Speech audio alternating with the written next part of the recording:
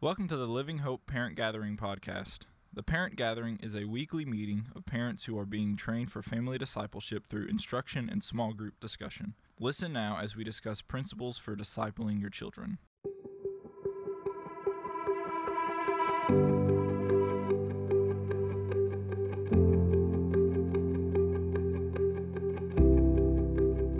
We are in a series. We're ending the series actually on different kinds of kids. And so week one, Mariana shared about how to parent the sensitive child. And I'll say that each of these, and there's a chart on your handout that kind of puts all of them together.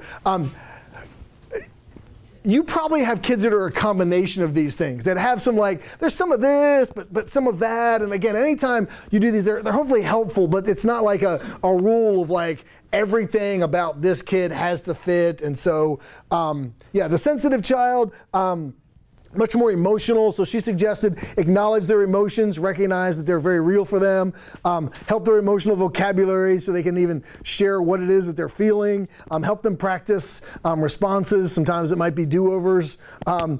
Share your own emotional journey, how you grow, 5 do-overs when they need to, and then embrace that there's grace for parenting mistakes. We all make mistakes.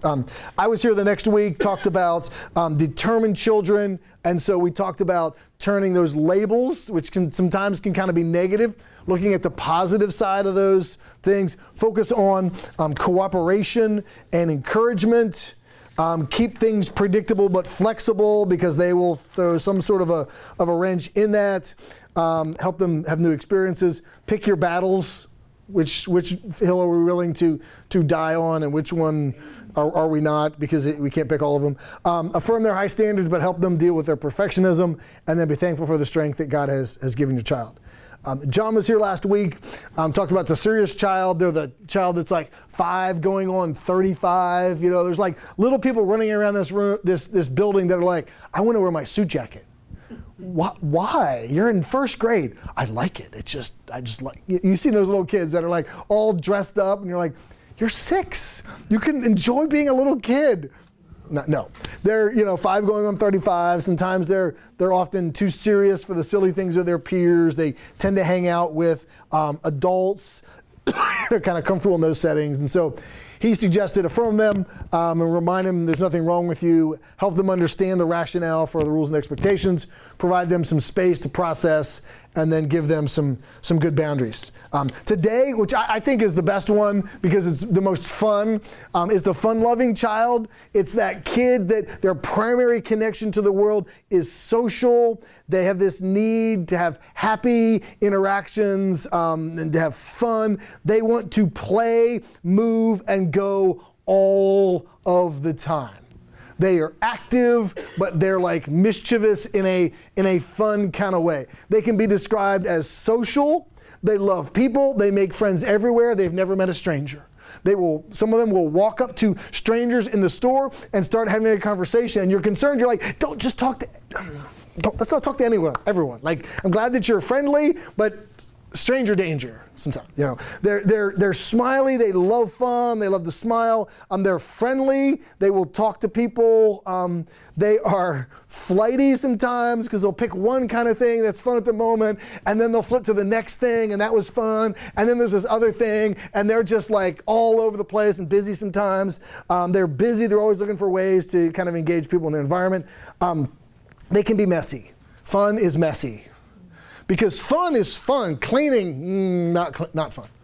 So they can be outgoing. Most often they're extroverted. They're talkative. They tend to talk a lot. Mischievous, not necessarily wanting to hurt people or get into trouble, but they're just sometimes not where they're supposed to be doing what they're supposed to be doing. How many of you would say that you have a kid that has you got a fun-loving kid in your house? We have one. And so often again, it's kind of a combination, but one of these two can kind of take prominence. Like my oldest is fairly serious and determined, but it doesn't mean that we don't have a lot of fun and he doesn't have emotions. My middle is a little more sensitive, but she's pretty hardworking and pretty determined too. So there's kind of this combination. My youngest is the fun-loving child. When it comes to things that he loves, though, he can be pretty determined and he will step on your face. Like it's not like, oh, you don't mess. No. There are certain things. It's like, oh no, I'm really serious about that. Okay, like don't mess with me. The third one often, not but often, yeah, almost always, yeah. I think it's the last one. No, yes.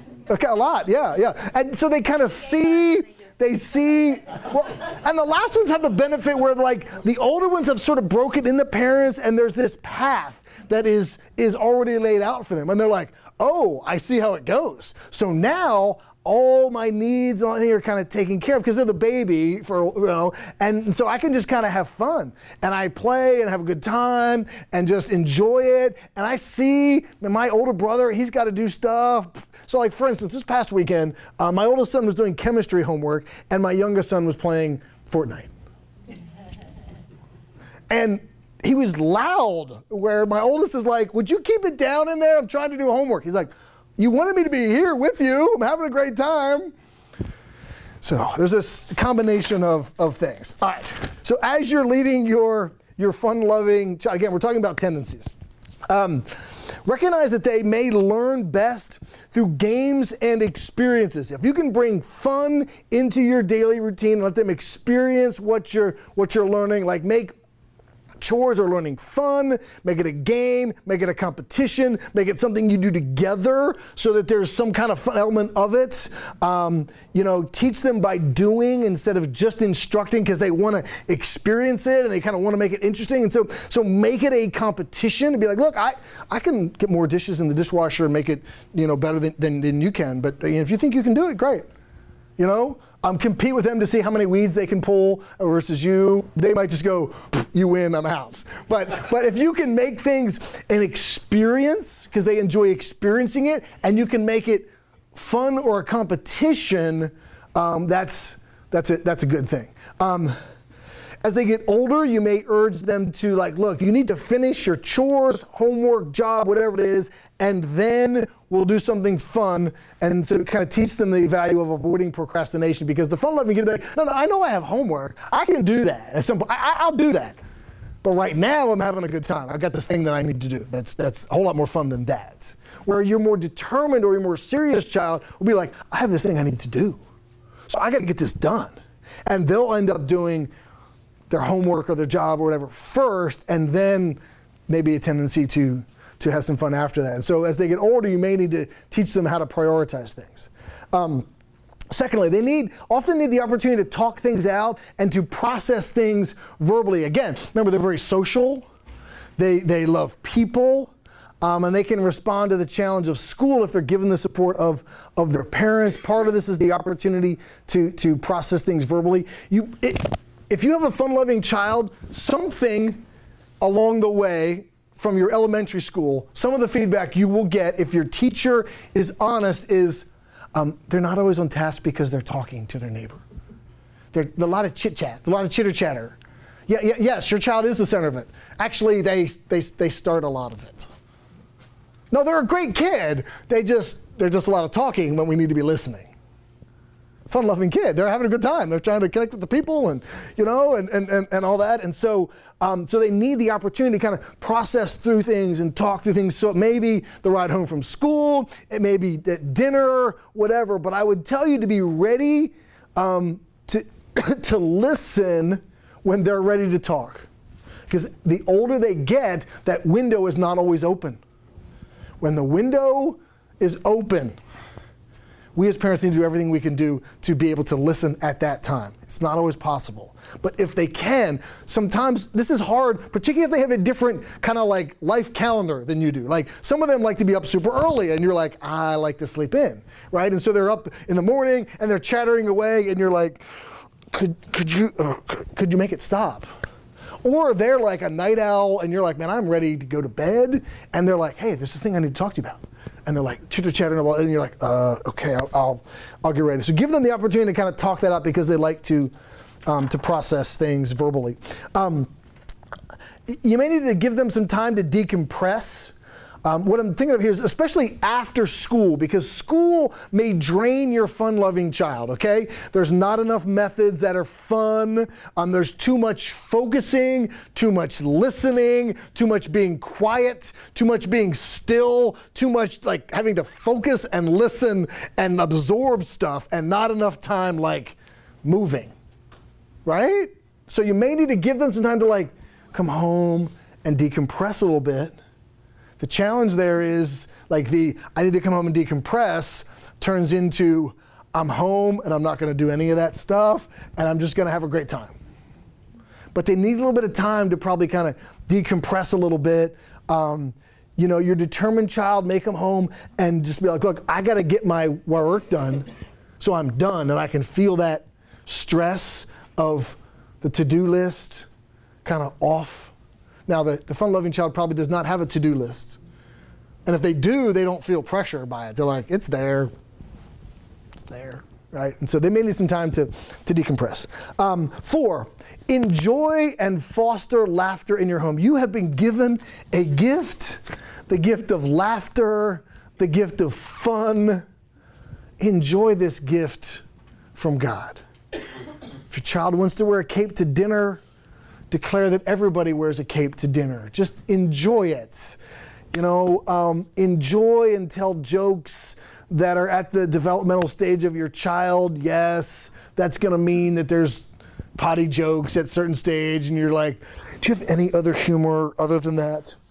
No, that's what they think is funny. And so enjoy that and foster having fun. Embrace humor at moments when you're not quite ready for it. So there's maybe times when you're like, particularly if you were a determined child or a serious child and you're like trying to get something done and there's a serious thing you got to get after and you're trying to focus on it and your fun-loving kid is cutting up and making this a funny joke. And you're like, it's funny, but it's not funny right now. So foster that. It can be a difficult kind of thing. Understand that for your fun-loving child, that play and fun and humor are expressions of love. And they say, well, how do you know that your dad or mom loves you? Well, he plays games with me. He'll go out in the yard with me, and we play together. Not all the other things I do. No, it's you take me to soccer practice because I enjoy going to soccer practice. Not the laundry, the food, the bills, all that I take you to practice. Yeah, because it's fun and I enjoy that. And I feel like my mom loves me that way. Okay. And so recognize that that's how they encounter that. And so enjoying life and having new experiences are a way to connect with your fun-loving child. They're going to be up for whatever, and they're going to be up for something new. And so fun-loving children, they have this need for happy parents. When things are not happy at home, or at least how they perceive them to be happy at home, they really struggle. If you notice, a lot of youngest children struggle when there's like divorce and trouble in the home, because they need the adults in their life to be happy and fun, because that's how they see life and that's how they perceive love, and that's what they see as security, and that's kind of difficult and threatening for them. And so there's a spiritual application here for us as parents. Fun-loving kids teach us a number of spiritual truths. There's a whole lot that we could talk about, but God has created us to enjoy His presence and the world that He made. Think about the Garden of Eden, right? He made a perfect place, and He's like, I'm going to be with you. And we can kind of infer from the passage that He would walk with them in the evening and He would spend time with them. And so God created this perfect place, and He wanted to be with them. So He made the earth so that we can enjoy it, and we can enjoy His presence. And God wants us to enjoy his peace, to enjoy the joy of him. The Christian life is meant to be enjoyed. I think sometimes we reduce it to this like, okay, so the Christian life is very, God's very holy, so he's very, very serious. We have to follow Jesus very, very, very serious. Like get rid of all of our sin, and just, be obedient and follow. But the design of being with God is to enjoy him, to enjoy his presence, to enjoy the creation, to enjoy the people that God has given to us. That's the point of the Christian life. I believe that God has a sense of humor. I believe that when Jesus was together with the disciples, think about the odd characters that he had together, right? I believe they laughed together, right? Because think about some of the ridiculous things that they would have come up with. Simon Peter would always come up with ridiculous things probably, and Jesus would be like, yeah, no, we can't do that, right? God had a sense of humor. So, for instance, if you don't believe me, look up a picture of the duck-billed platypus, right? He made a bunch of animals, and he's like, let's just throw some stuff together. All right, we're going to take a hairy animal, right? We're going to take just the bill of the duck and like throw all these different things together and make this strange, humorous sort of creature, right? So enjoying that. There's a few verses I'll share with you. 1 Timothy 6:17, he says, as for the rich in this present age, charge them not to be haughty or set their hopes, but to focus on God who richly provides with us everything to enjoy. What God has provided for us is for us to enjoy. Psalm 37:3-4, trust in the Lord and do good, dwell in the land and befriend faithfulness. Delight yourself in the Lord and he will give you the desires of your heart. Isaiah 3:10, tell the righteous that it will go well with them, for they will enjoy the fruit of their deeds. As we do what is right, the blessing that comes from God is to be enjoyed. John 10:10 is a verse that I go to often with high school students. It says, "The thief comes to steal, kill, and destroy. But I've come that you may have life and have it to the full," or some translations say abundantly. God's desire for us, his will for us, is that we have this abundant life, the best life possible, to enjoy it. And so I hope that your fun-loving child that is goofy at times and you wish they weren't goofy would remind you that the Christian life is meant to be enjoyed. God has made us, he has made this creation, and he wants us to enjoy being with him and being with other people. God has designed us to enjoy his presence and the presence of others.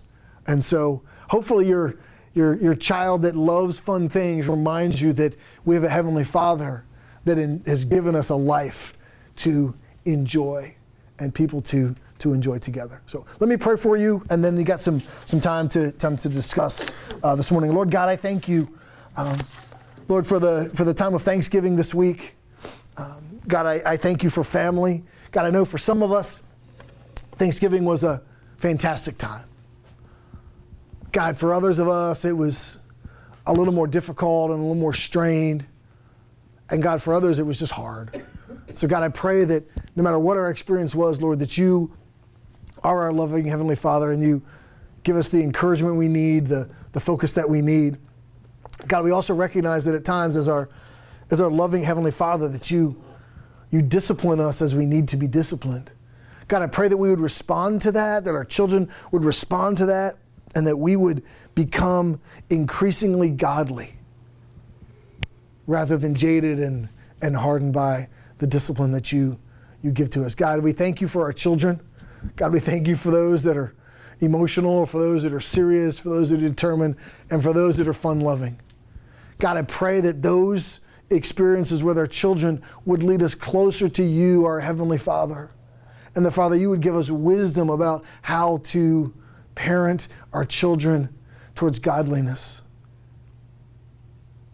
And God, help us to support each other in that process, because it can be a challenge. God, we're grateful for today and the opportunity to be together. God, we thank you. We pray in Jesus' name. Amen.